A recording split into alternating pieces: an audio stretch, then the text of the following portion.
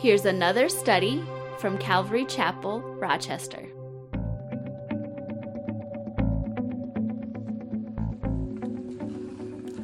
Last Sunday, we actually spent the entire morning looking at the first 5 verses of chapter 14. And basically, that, if you've read chapter 14 before, this is the 144,000 Jewish men that we met or we were introduced to in Revelation chapter 7.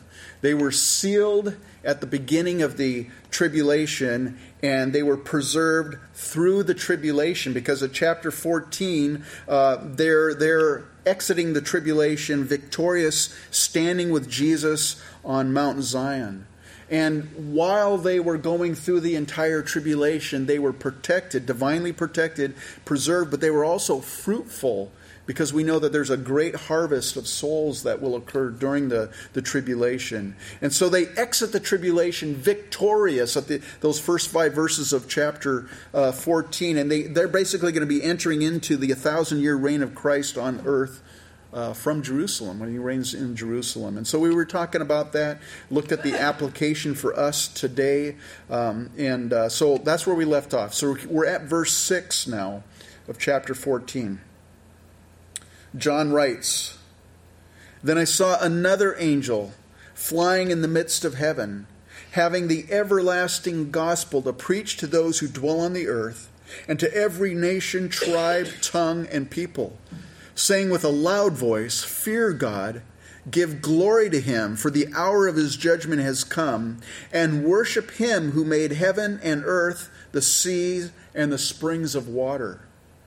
So, you have to look in the Greek. What is this about this angel? Well, it's literally an angel, and I believe it is, flying there in the midst of heaven. I think it's going to be in the second half of the tribulation, which is we call the Great Tribulation, the second 3.5 years of the tribulation. But what's interesting, this angel is flying in sight and hearing of all the inhabitants on the earth. And you go, man, that seems really, really strange. Well, listen, as we've been going through talking about the tribulation, nothing is normal. Nothing is normal during the tribulation. So it's everything is going to be just, crazy going on there. Of course, we know crazy in a sense, but God's in control, so it's not really that crazy. But as far as from the world's perspective, phenomena taking place, it's wild. So here we have this angel flying around, across the atmosphere, proclaiming the gospel. And the Bible says here, the everlasting gospel. And the gospel is everlasting. What's interesting, so what is the tribulation? The tribulation is the period of time where God is pouring out his wrath on a Christ-rejecting world. But isn't it interesting that even in the midst of his judgment, even in the midst of his wrath, he's still giving an opportunity for those who dwell on the earth to hear the gospel, to be preached. And of course, Christians at that time, if anyone comes to faith during the tribulation, the church will be raptured by then. But anyone that comes to faith during the tribulation, it's going to be dangerous, and we'll be talking about that a little bit more. But angels can't get killed, and they're flying around in heaven. So what's the Antichrist going to do? There's nothing he can do. Because remember, a few weeks ago we talked about the fact that eventually God allows him to overpower and to kill the 2 witnesses. And so at this point now in angels, Antichrist can't do anything about an angel. Okay, so this angel is proclaiming the gospel, and you say, well, when I read what he's saying, fear God and give glory to him, for the hour of his judgment has come, and worship him who made heaven and earth and the sea and the springs. That's not exactly the gospel that I've heard. I mean, where's the love of Jesus there? Where's the gospel of grace? Well, I got news for you. There's only really one gospel, okay? Paul says this in Galatians 1, verse 8. "But even if we or an angel from heaven preach any other gospel to you than what we have preached to you, let him be accursed." So there's only one gospel. And remember that during the tribulation, this is a generation that has rejected the love of Jesus Christ. They've rejected the message of grace. And so this message is still the gospel, but it's more somber, of course. It's more severe and urgent. Why? Because God's day of judgment is swiftly approaching. In fact, it is here. That's the message. God's judgment is here. It has come. And so the angel's crying out and tells the inhabitants of the earth to worship him who made heaven and earth, the sea, and the springs of water. That's an interesting aspect of the message. The lie of evolution right now, I remember growing up, evolution, even in the textbooks, when I was growing up, they taught it, but you would read it, it says the theory of evolution. And now it's no longer a theory, right? Now it's the fact, basically. That's the way you read the kids' textbooks are today. It's no longer a theory. And so as we go into this period of time, the lie of evolution is going to be that much more stronger, that much more greater. And we know the Scripture tells that creation is groaning and experiencing labor pains during the tribulation. What's interesting to me is that the angel mentions the creation of the sea and the springs of water in particular. But as I was thinking about it, it really makes sense. Because if you think about it, during the tribulation, in Revelation chapter 8, we read that a third of the sea is going to become blood. Also, a third of the rivers and the springs of water will become bitter. They'll be poisoned. You can't drink it. In Revelation 11, remember the two witnesses. They had power to withhold the rain during their ministry, which is probably 3.5 years, or roughly of that time period. That they have the power to withhold the rain. So there's no rain in the days of their prophecy. And it says that they have power over waters to turn them to blood. Not only that, but we also know that there's going to be great hailstorms during the tribulation, but no mention of rain, just hailstorms. And finally, and we haven't got there yet, but in Revelation 16, the waters of the Euphrates is going to dry up. So if you take all that into one perspective, there's not going to be much water on the planet during the tribulation. It's going to be very scarce during the tribulation. People are literally going to be thirsty for clean water during the tribulation. Now, why does a large portion of God's judgment involve water during the Great Tribulation? I was thinking, what's the significance? And this is my theory, okay? This isn't thus saith the Lord. This is my theory. In John chapter 7:37, remember when Jesus went to the temple? It said, on the last day, the great day of the feast, Jesus stood and cried out, saying, if anyone thirsts, let him come to me and drink. And if you think about it, the people that are alive during the tribulation, they've rejected the living water. They've rejected Jesus Christ. And fresh, life-sustaining water is going to be rare to those during the Great Tribulation. And that's why I think he says, worship him who made the heaven and the earth and the sea and the springs of water. The coffee, I've got a cup of coffee right here on my pulpit. We got hot water, got cold water in the back. We take clean water for granted here in the United States, and a lot of other places in the world. It's not common. It's in fact, there's a lot of pollution, and most of the world doesn't have the clean drinking water like we do. The whole hydraulic cycle, that's evaporation, condensation, all that, the whole cycle of creation regarding water on this planet, it's really one portion of what we call God's common grace. Because the Bible says that he sends rain on the just and on the unjust alike. It's a common grace that God is we take it for granted, but it's really God's blessing to us here on earth. Well, during that tribulation, that's going to be removed in large part from the world. And so when we get to the end of Revelation, chapter 21, it says this, verse 6, and he said to me, it is done. I am the Alpha and the Omega, the beginning and the end. I will give of the fountain of the water of life freely to him who thirsts. And in chapter 22, verse 17, and the Spirit and the bride say, come, and let him who hears say, come, and let him who thirsts come. Whoever desires, let him take the water of life freely.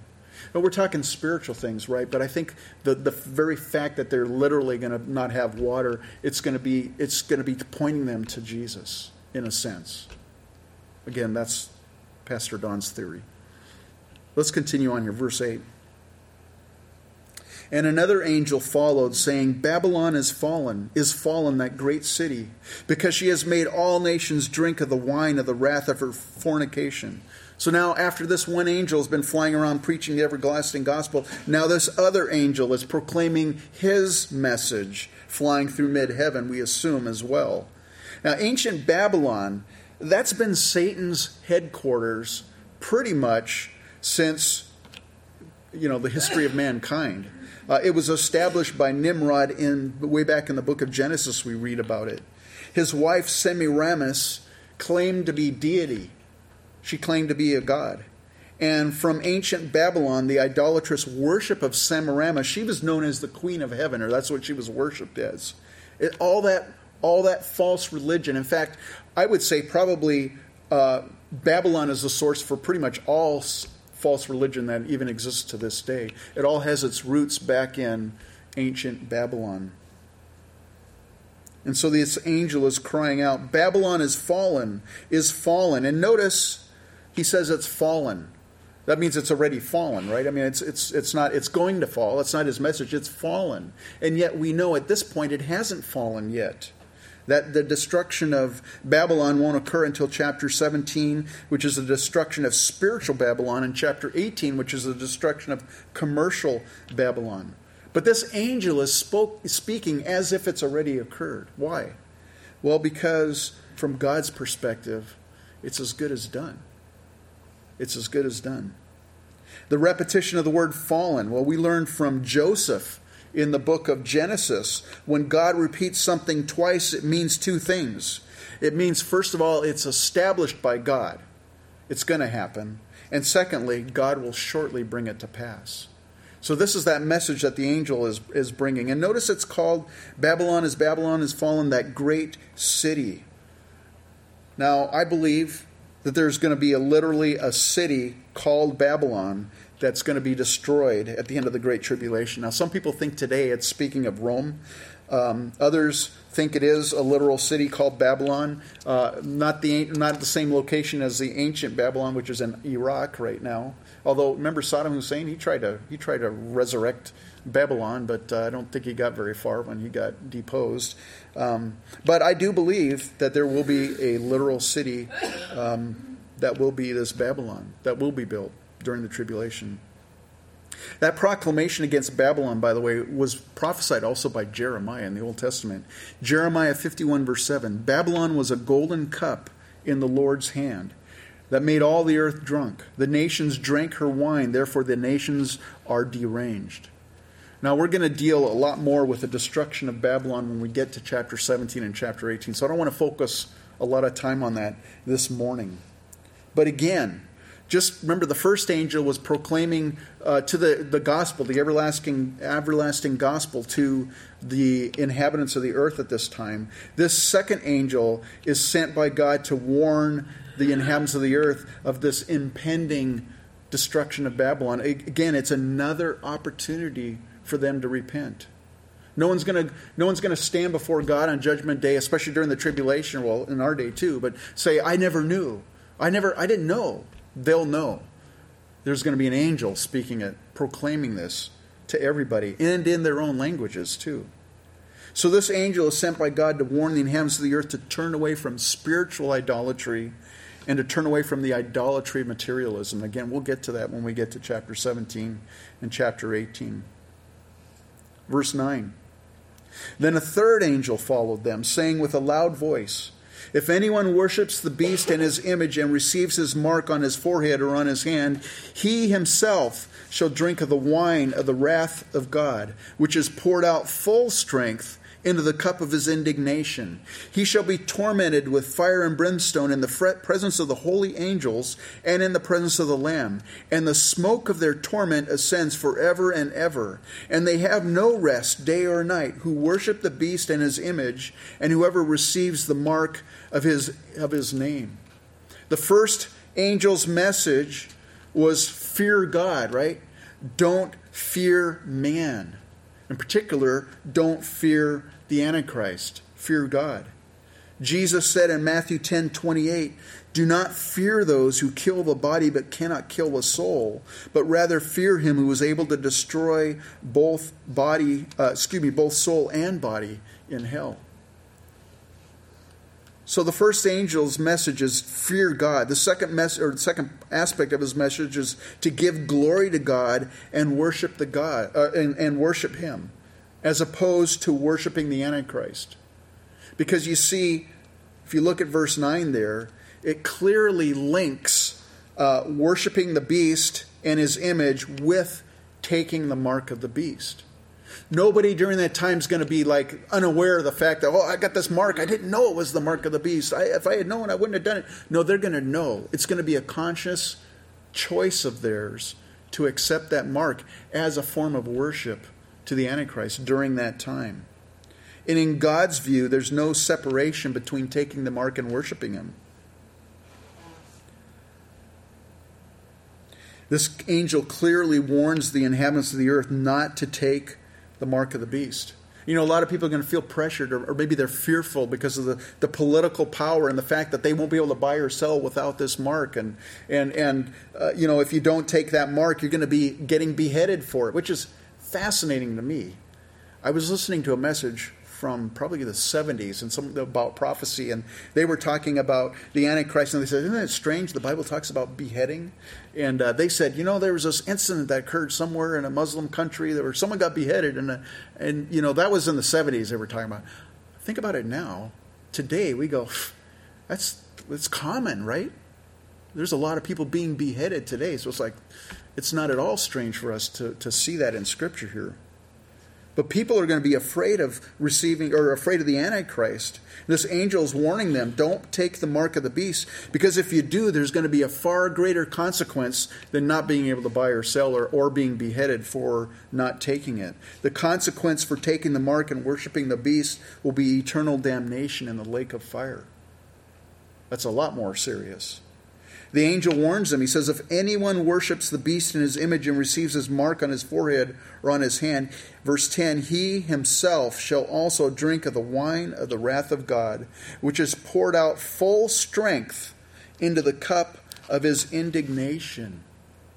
Poured out full strength. In other words, it's not mixed. You see, because right now, God's judgment is mixed with mercy. We see it throughout Scriptures.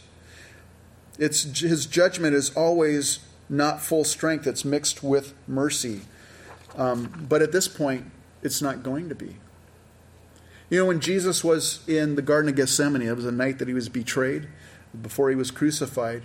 Remember, he was praying before the Lord, and he was crying out, and he says, "Oh, my Father, if it is possible, let this cup pass from me. Nevertheless, not as I will, but as you will." That cup that he was speaking about was the cup of God's wrath poured out on a holy God, poured out on sin. And Jesus took that cup and drank it full strength. It was full strength for you and for me when he was crucified. And he drank that cup so that you and I would never have to drink that cup of God's wrath. Paul writes in 1 Thessalonians 5:9, "For God did not appoint us to wrath, but to obtain salvation through our Lord Jesus Christ." He took that cup so we wouldn't have to. When Jesus was on the cross, before he died, remember he cried out saying, my God, why have you forsaken me?" He cried that out on the cross so that you would never have to cry that out, because we are not forsaken because of the love of Christ for us. Hebrews 13, verse 5, he himself has said, "I will never leave you nor forsake you." But you see, he took that cup full strength. He drank it for you and I. We should have drank it, but he did. He was forsaken so that you and I would never be forsaken. But the inhabitants of the earth have rejected that. They've rejected.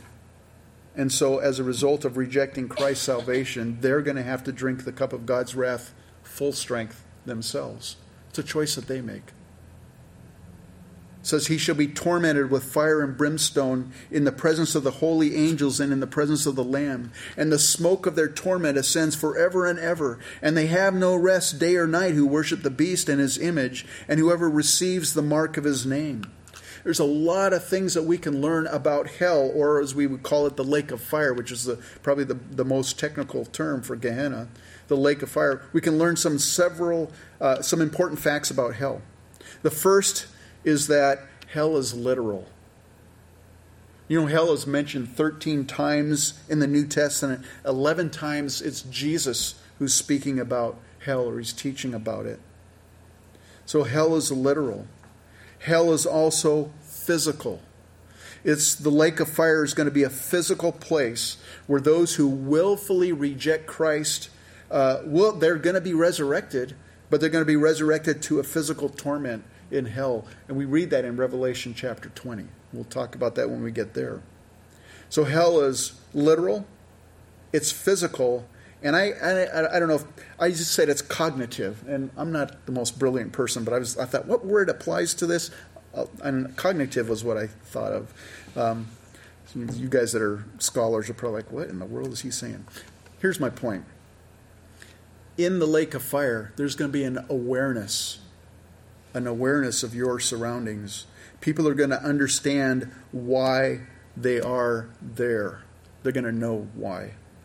There's a false teaching out there right now called annihilation. It's where people believe that after a person dies, their souls just cease to exist. Pff, they're gone. That's it.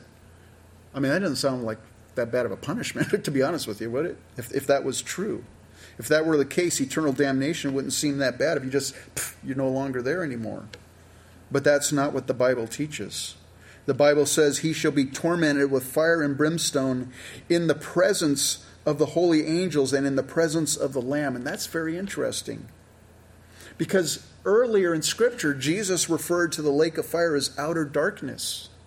And he also referred to the lake of fire as the blackness, Jude refers to as the blackness of darkness forever.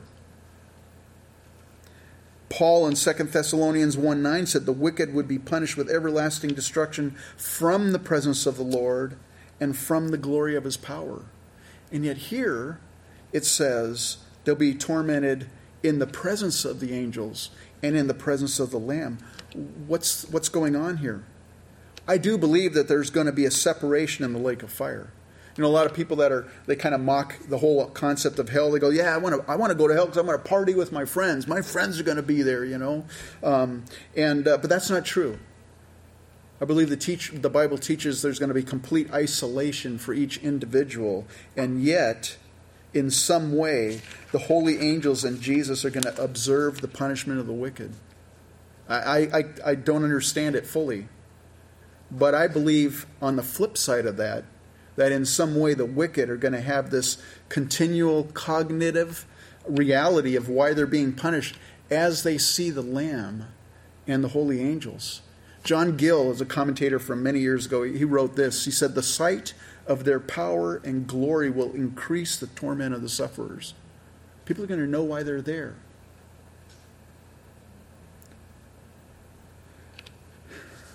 So, the lake of fire, it's literal, it's physical, it's cognitive in the sense of people have an understanding why they're there.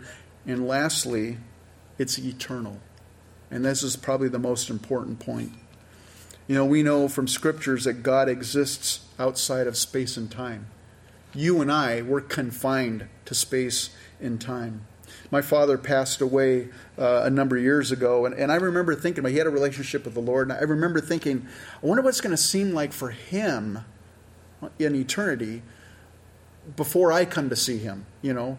For me, I mean, my dad was about 35 years older than me, so I thought, you know, if I live as long as he does, I won't see him for another 35 years, maybe more or maybe a little bit less, who knows. So for me, there's going to be this space of time, but I wonder in heaven, is there going to be a space of time? If he just, you know, he breathed his last breath, opened up his eyes, there's Jesus. He's in the presence of the Lord as the scripture teaches. And then, boom, there I'm there, you know, and everybody's there. You know, that's in my understanding. I thought that once a person goes to heaven, there's no concept of time because you're outside of space and time at that point. And yet, remember in Revelation chapter 8, verse 1, it says that when he opened the seventh seal, that there was silence in heaven for about a half an hour. It's like, how do they know a half an hour is expired in heaven? And here it says the smoke of their torment ascends forever and ever, and they have no rest day or night. So as I was reading these chapters, I was starting to kind of challenge my understanding of what space and time is going to be like in heaven. And I at this point, I don't really know. Okay, I'm not that smart. But I think one thing is irrefutable, and this is important. Punishment in the lake of fire is forever.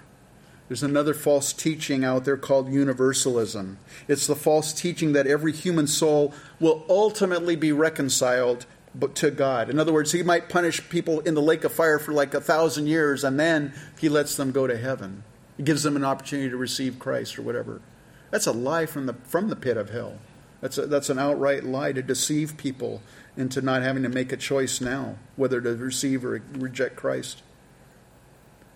They say people will have an opportunity to be reconciled to God post-mortem, and in other words, after they die.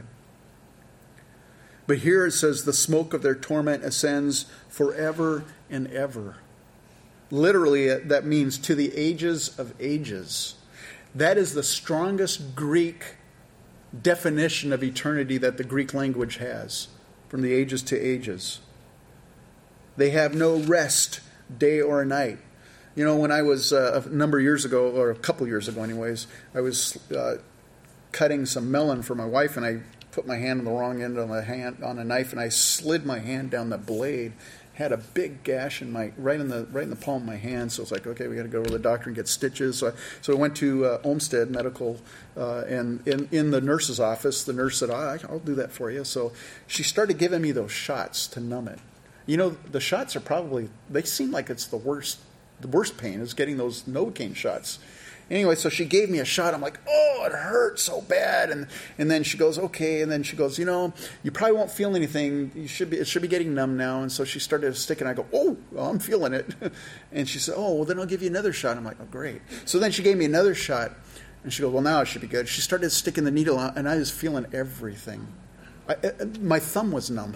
Everything else I had it all sense. So she goes, oh. So I'm sorry, I'll give you another shot. I said, no. I've had enough shots. Just do the stitches.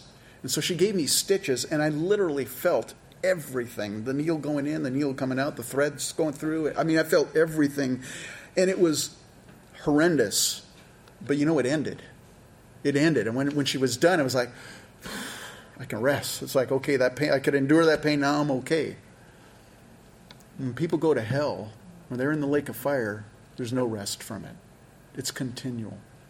It's continual physical punishment for rejecting Christ. There's going to be no rest from their suffering and torment. And if you think about it, if there's no sense of time, then you're always in the moment, right? You're always, and that would be punishment in a sense.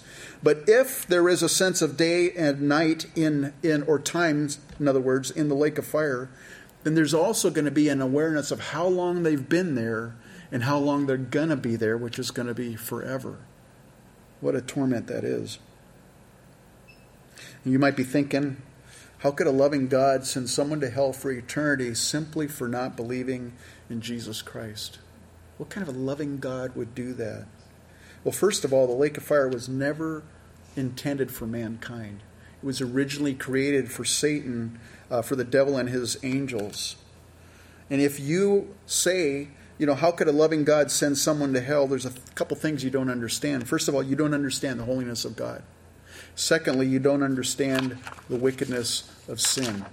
As we know from Scriptures, God is holy and God is righteous. And unholiness and unrighteousness has to be addressed for God to be true to his holiness, to his holy nature as a just God. It has to be dealt with.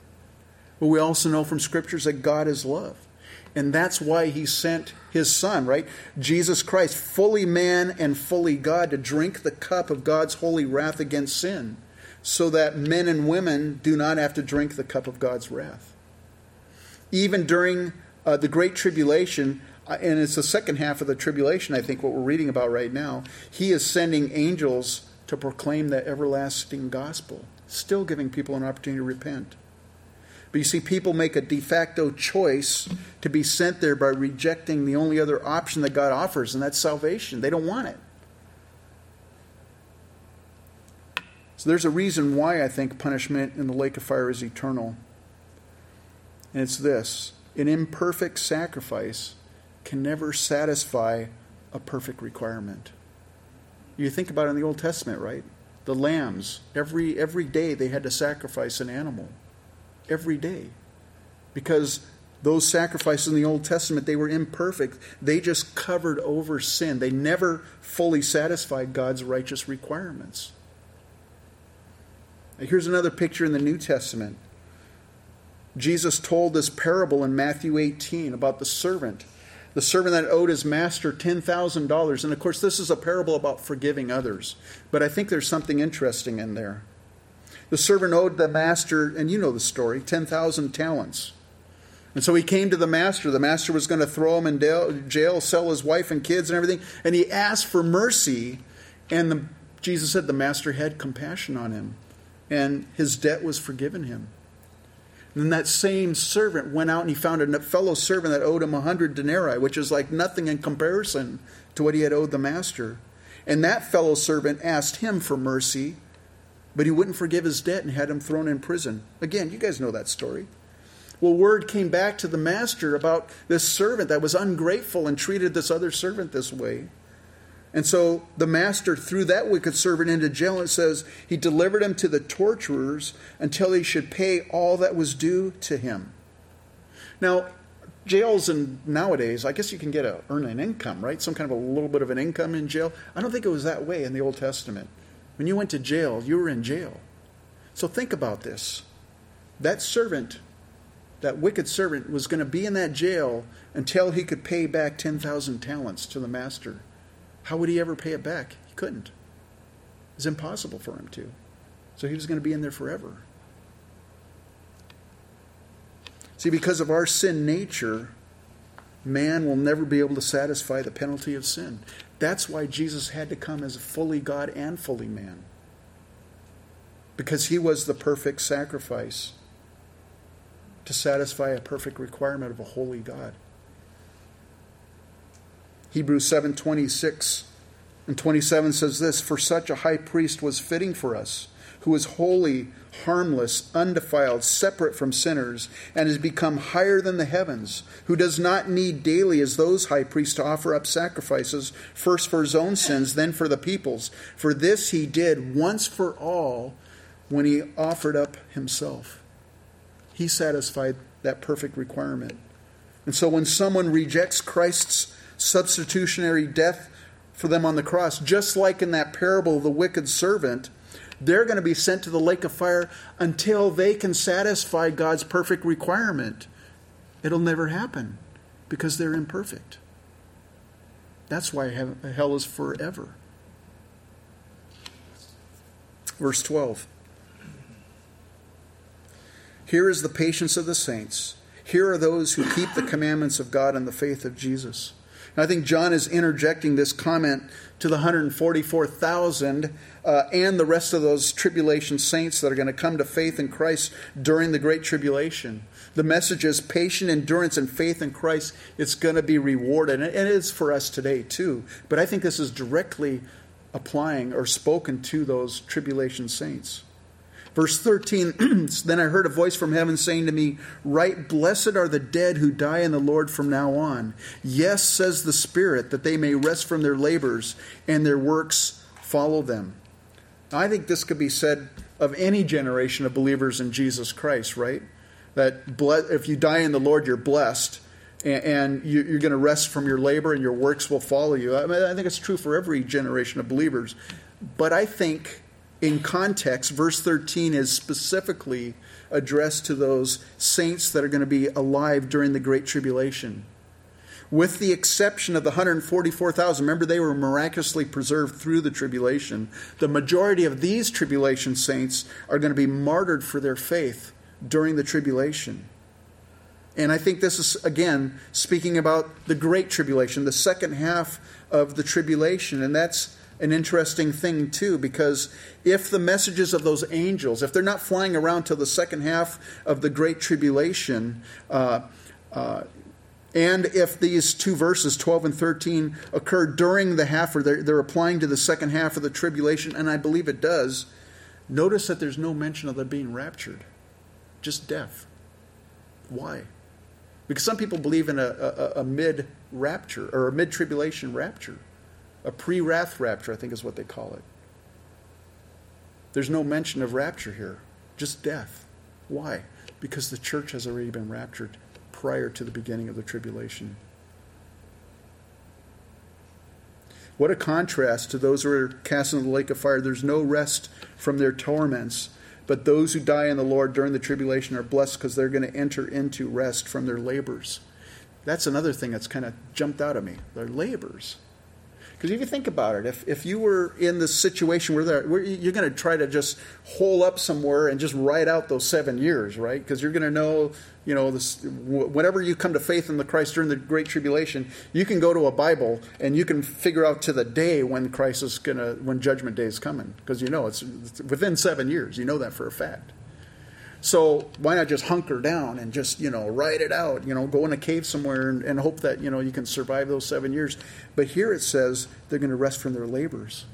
So I get the impression that like the 144,000 we talked about last week, these people are going to be laboring for the Lord with full abandon because they know that Christ is returning that much sooner.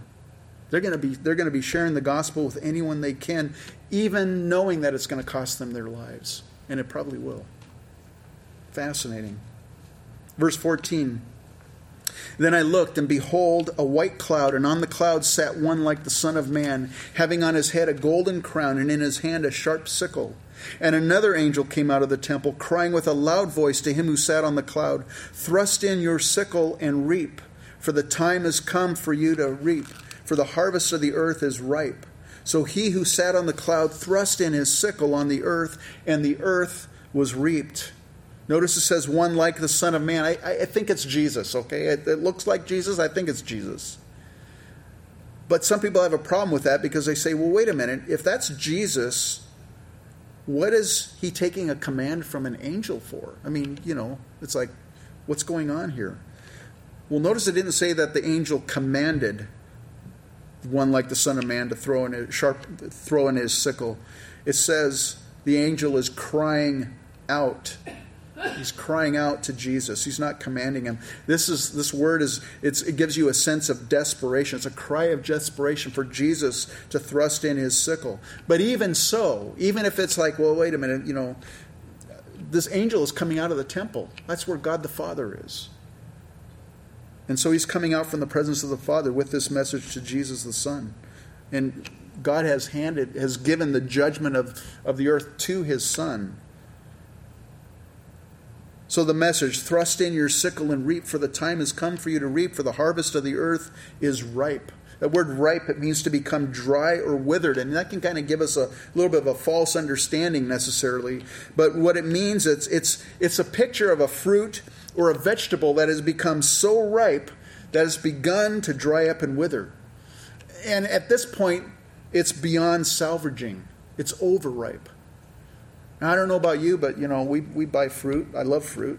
But every once in a while, I'll get into this phase where I'll just eat fruit regularly. And then after a while, it's like I neglect my fruit. and I don't eat it and then after a while, I'm like, oh, man, yeah, the strawberries or whatever. They've been in there for a while. The oranges, I got to eat them. And you go and you pull out the drawer and it's liquidy. And it's like, it's like, ugh. There's no salvaging at that point. It's beyond. You can't even cut anything off. It's like, get it out of here, and you throw it out. That's the sense here. It's something that is beyond ripe. It's rotten. Notice God's timing for judgment. He is in his patience, in his mercy, in his long-suffering and grace. He waits until he knows people are beyond salvaging. That's when his judgment occurs. He's not going to judge them before that time. That should speak volumes to you and I, because we should be careful not to pass judgment on people before the time. It's an easy thing to do. Give up on people. No hope for them. God doesn't. He waits till people are beyond salvaging before he judges them. Praise God that he didn't do that with you or with me. Verse 17. Then another angel came out of the temple which is in heaven, he also having a sharp sickle. And another angel came out from the altar who had power over fire. And he cried with a loud cry to him who had the sharp sickle, saying, Thrust in your sharp sickle and gather the clusters of the vine of the earth, for her grapes are fully ripe. Notice that He came out from the altar and had power over fire. This seems to be, in my estimation, seems to be a response to the prayers of the saints, like we saw in chapter 8. That harvesting judgment of verse 16, I think it's a picture, or it can be pictured in the separation of the wheat and tares that Jesus told that parable in Matthew 13. This harvest judgment, I think, specifically pictures the battle of Armageddon in chapter 19. We'll get to that in chapter 19. So he says, thrust in your sharp sickle and gather the clusters of the vine of the earth, for her grapes are fully ripe. It's a different definition for ripe there. Fully ripe. It means to flourish or to be fully ripe. It's the picture of a grape that is so ripe. It's so ready. It's about to burst. You just touch it and it's that ripe. It's just at the perfect time. It's fully ready. Ready for what? Ready to be gathered and thrown into the winepress to be trodden underfoot. Think about a grape that is that ripe. There's no green to it or at all. It's just perfectly ripe. Think what happens when you step on a grape like that. Juice goes everywhere, right? Juice gushes everywhere. Look at verse 19. So the angel thrust his sickle into the earth and gathered the vine of the earth and threw it into the great winepress of the wrath of God. And the winepress was trampled outside the city, and blood came out of the winepress up to the horses' bridles for 1,600 furlongs. Notice it says that the winepress was trampled outside the city. The city. Whenever you read the city in Revelation, speaking of Jerusalem. Whenever you read of that city, it's speaking of Babylon. But here, the city is Jerusalem. The winepress was trampled outside the city. You know what? Jesus bore God's wrath for sin outside the city as well. Hebrews 13:11. For the bodies of those animals whose blood is brought into the sanctuary by the high priest for sin are burned outside the camp. Therefore Jesus also, that he might sanctify the people with his own blood, suffered outside the gate. So these people that reject Christ, they're going to suffer outside the city as well. It says that the blood reached up to the horses' bridles. Now, I'm not an equestrian kind of guy, but I guess that's about 4 to 6 feet, basically, a bridle on a horse, roughly. What about furlongs? 1,600 furlongs is about 180 to 200 miles. So if you take this scripture literally, that means that there's a literal river of blood 180 to 200 miles long, 4 to 6 feet deep. That much blood? Well, we know that there's going to be great armies gathered there in the plains of Megiddo to come up against. They're going to be fighting each other until Jesus returns. Then they're going to start fighting the Lord, or trying to fight the Lord. Lots of men, lots of animals. But are there enough bodies of men and animals to produce that much blood? And I'll be honest with you, I don't know. Maybe John would know, but he'd do a study. I don't know. It'd be interesting. John's a medical student, so he would probably know. But anyways, there's two possibilities. The blood is 4 to 6 feet deep in the wadis for 180 miles. In other words, the low spots or the gullies or the valleys there. That's possible. Another possibility is the blood is splattered onto the horses as high as the bridles for 180 miles. Another possibility. I don't really know.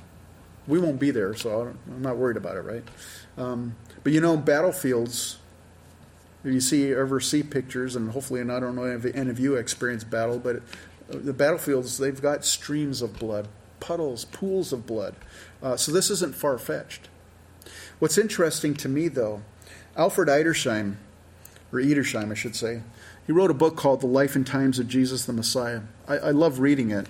And he speaks about the time when Jesus crossed the Kidron Brook, when he was heading into the Garden of Gethsemane on the eve of his crucifixion. That was when the Passover was occurring. And there's millions of pilgrims coming to Jerusalem to offer up a lamb for a sacrifice for sin. Millions of people. And so there's hundreds of thousands of lambs being sacrificed during that time. And he said that was occurring before Jesus' crucifixion. And so where that brook Kidron, it actually, the blood from the temple where they would sacrifice those lambs would drain into the brook Kidron and flow through the brook. And he says that night when Jesus was crossing the brook, it would have been black with the blood, because at nighttime you wouldn't see the red, it would have been black with the blood of the animals, and Jesus stepped over that. What a picture. Jesus took that on for us and for people, and now their blood's going to be spilled because they're rejecting Christ, because they're rejecting his sacrifice for them. They've rejected Christ's sacrifice for blood that was shed for them. Now their blood is going to be shed instead. Interesting, too, Megiddo, which is where Armageddon is going to take place, the plains of Megiddo, to Bozrah, which is in Jordan, is about 1,600 furlongs, or about 170 to 200 miles. That's interesting because of Isaiah 63, verses 1 through 4. This is a prophecy. It says, "Who is this who comes from Edom?" Edom is another word for Jordan, and that's where Bozrah is, Jordan. "Who is this who comes from Edom with dyed garments from Bozrah? This one who is glorious in his apparel, traveling in the greatness of his strength." And then the response is, "I who speak in righteousness, mighty to save." Then the question, "Why is your apparel red and your garments like one who treads in the winepress?" The answer, "I have trodden the winepress alone, and from the peoples no one was with me. For I have trodden them in my anger and trampled them in my fury. Their blood is sprinkled upon my garments, and I have stained all my robes. For the day of vengeance is in my heart, and the year of my redeemed has come." I think this is a picture that we're seeing here, both in Revelation 14 and in Isaiah 63. I think it's speaking of the same event. Jordan, we know, as we were studying earlier, specifically Petra, a lot of people believe that the remnant of surviving Jews during the second half of the tribulation, they're going to flee to Petra, which is in Jordan. So it's interesting when you start looking at this. Does that mean that Jesus is going to go there where they're at and bring them with him as we come, with? I don't know, but interesting. But that would be another interesting study for you students that like prophecy to look into that. But I have a few concluding thoughts, because I'm not going to speculate. And this is it. If you take nothing from what we've talked about, it's funny. Sometimes I'll give an illustration, and I'm the same way. When I've heard people give an illustration, that's what sticks. Well, I remember they got cut with a knife, It's like, I hope you don't remember that. I hope you remember this. Hell is a real place. It's a real place. The lake of fire is an everlasting punishment. I'm looking. There's nobody here smiling right now, by the way, as I'm looking across here. Now some people are starting to smile now, but everybody's like, "Oh, wow, so somber." And it is somber. It is serious. But Jesus taught the most on hell of anybody. The only other person that followed him that taught as much, or not as much, but taught a lot, was John, the apostle of love, teaching about hell. Because it's important, because it is real and it is everlasting. And Jesus was forsaken by God on the cross so that you and I would never be forsaken. And he drank that cup of God's wrath on sin so that you and I would never have to. Amen? Let's stand. Let's go to the Lord in prayer. The worship team, you can come on up if you want. Heavenly Father, we just come before you this morning, and Lord, I pray that if nothing else, Lord, just the seriousness of what's awaiting those, maybe family members or neighbors or people that we know, co-workers, that they'll be facing if they reject your free offer of salvation, Lord, that we might have that much more of a sense of urgency to share the gospel. Because, Lord, those tribulation saints, they know that you'll be returning sometime within that 7 years, but we don't know when the rapture of the church will be, Lord. It could come today. And so, Lord, may we be like those saints, being fruitful, laboring for you, Lord. May we spend the rest of our days occupying, Lord, reaching others for the kingdom, praying for people, sharing the love of Christ with others, Lord. Instill in us, I pray, Lord, a heart and a burden for the lost around us. May we be your instruments in this wicked age, Lord God, I pray. So I thank you for your word this morning, Lord. I thank you for these saints here. In Jesus' name, amen.